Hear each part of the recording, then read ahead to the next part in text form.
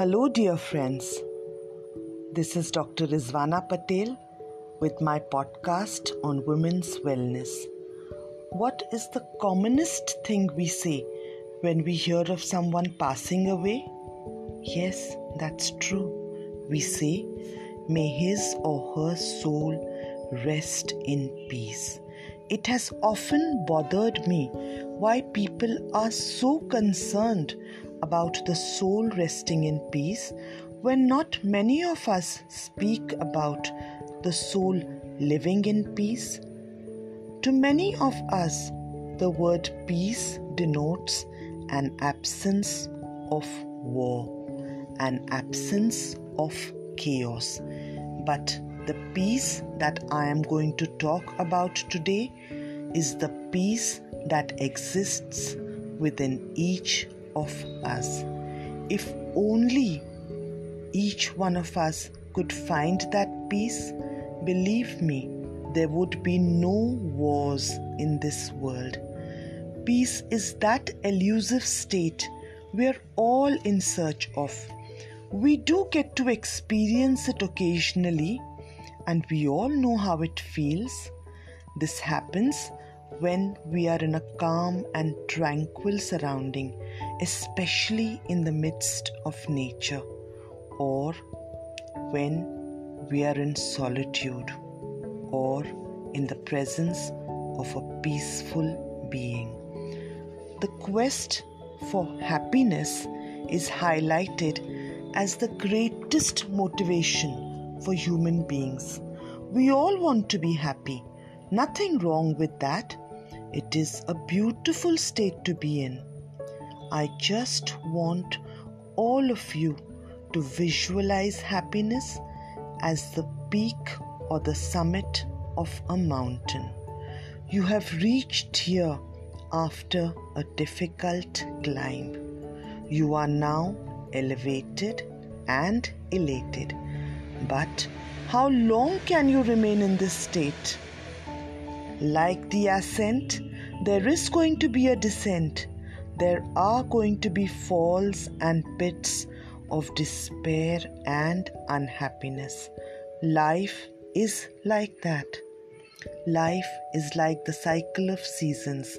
We can't always choose spring and summer. There are the cold, dark winters and the sometimes gloomy monsoons. They make life interesting. They make life worth living. Then, what is more potent, more deep, and longer lasting than happiness? The answer is peace.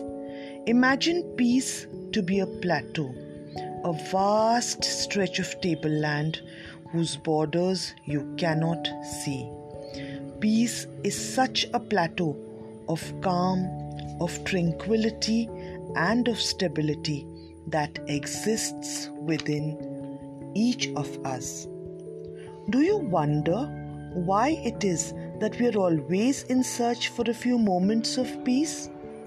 A pocket of peace, of unhurried time and space, so that we can empty the basket of our minds, so that we can declutter our thoughts and disentangle our emotions. Yes, peace allows us to do exactly that. As the famous Chinese philosopher Lao Tse says, if you are living in the past, you are depressed. If you are living in the future, you are anxious.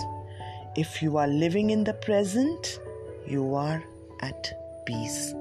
Another interesting quote I came across says, there are two kinds of tired. One that needs rest, the other needs peace. When you are mentally and emotionally tired, you need peace to align your thoughts and understand and resolve your emotions.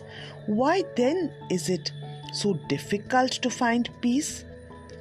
Because our minds are constantly distracted by the chatter of our thoughts and the clutter of our emotions. What are the ways in which we can find peace?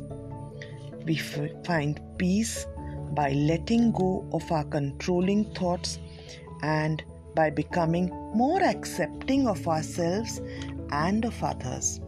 We find peace when we trust that we are living in a friendly universe and that there is a higher power controlling everything in it.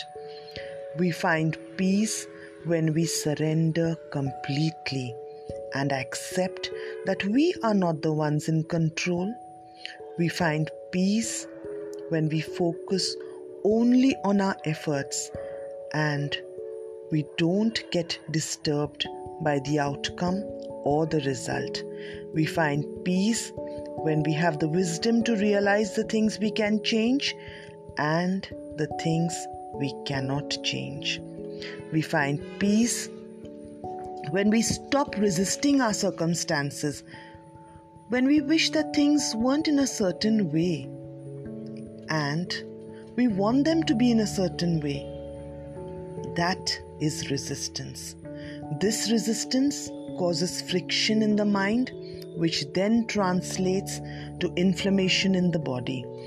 This is the beginning of disease. Our natural states are those of peace, of ease, free from disease. It is only when we leave these natural states that we become ill at ease, that we suffer disease. What causes this friction or this resistance? Our ego causes this friction. The soul, it lives and it thrives in peace, but the ego needs drama and disease. When we let our egos grow, that is the time when we begin to suffer disease at all the levels, physical, mental, and spiritual. Peace gives us the ultimate freedom we all are seeking. When we are peaceful, calm, and tranquil, none of the external storms or events can disturb us. Once you begin visiting this plateau of peace, you will love being there, and it may ultimately become your home. So, dear friends, I'd like to leave you with a message. Rather than searching for happiness, be in the quest for peace. Happiness will come and go, but peace will sustain you in life. Live in peace so that someday you may rest in peace. Take very good care of yourselves. Go in search of that plateau of peace. It is waiting for you. Bye.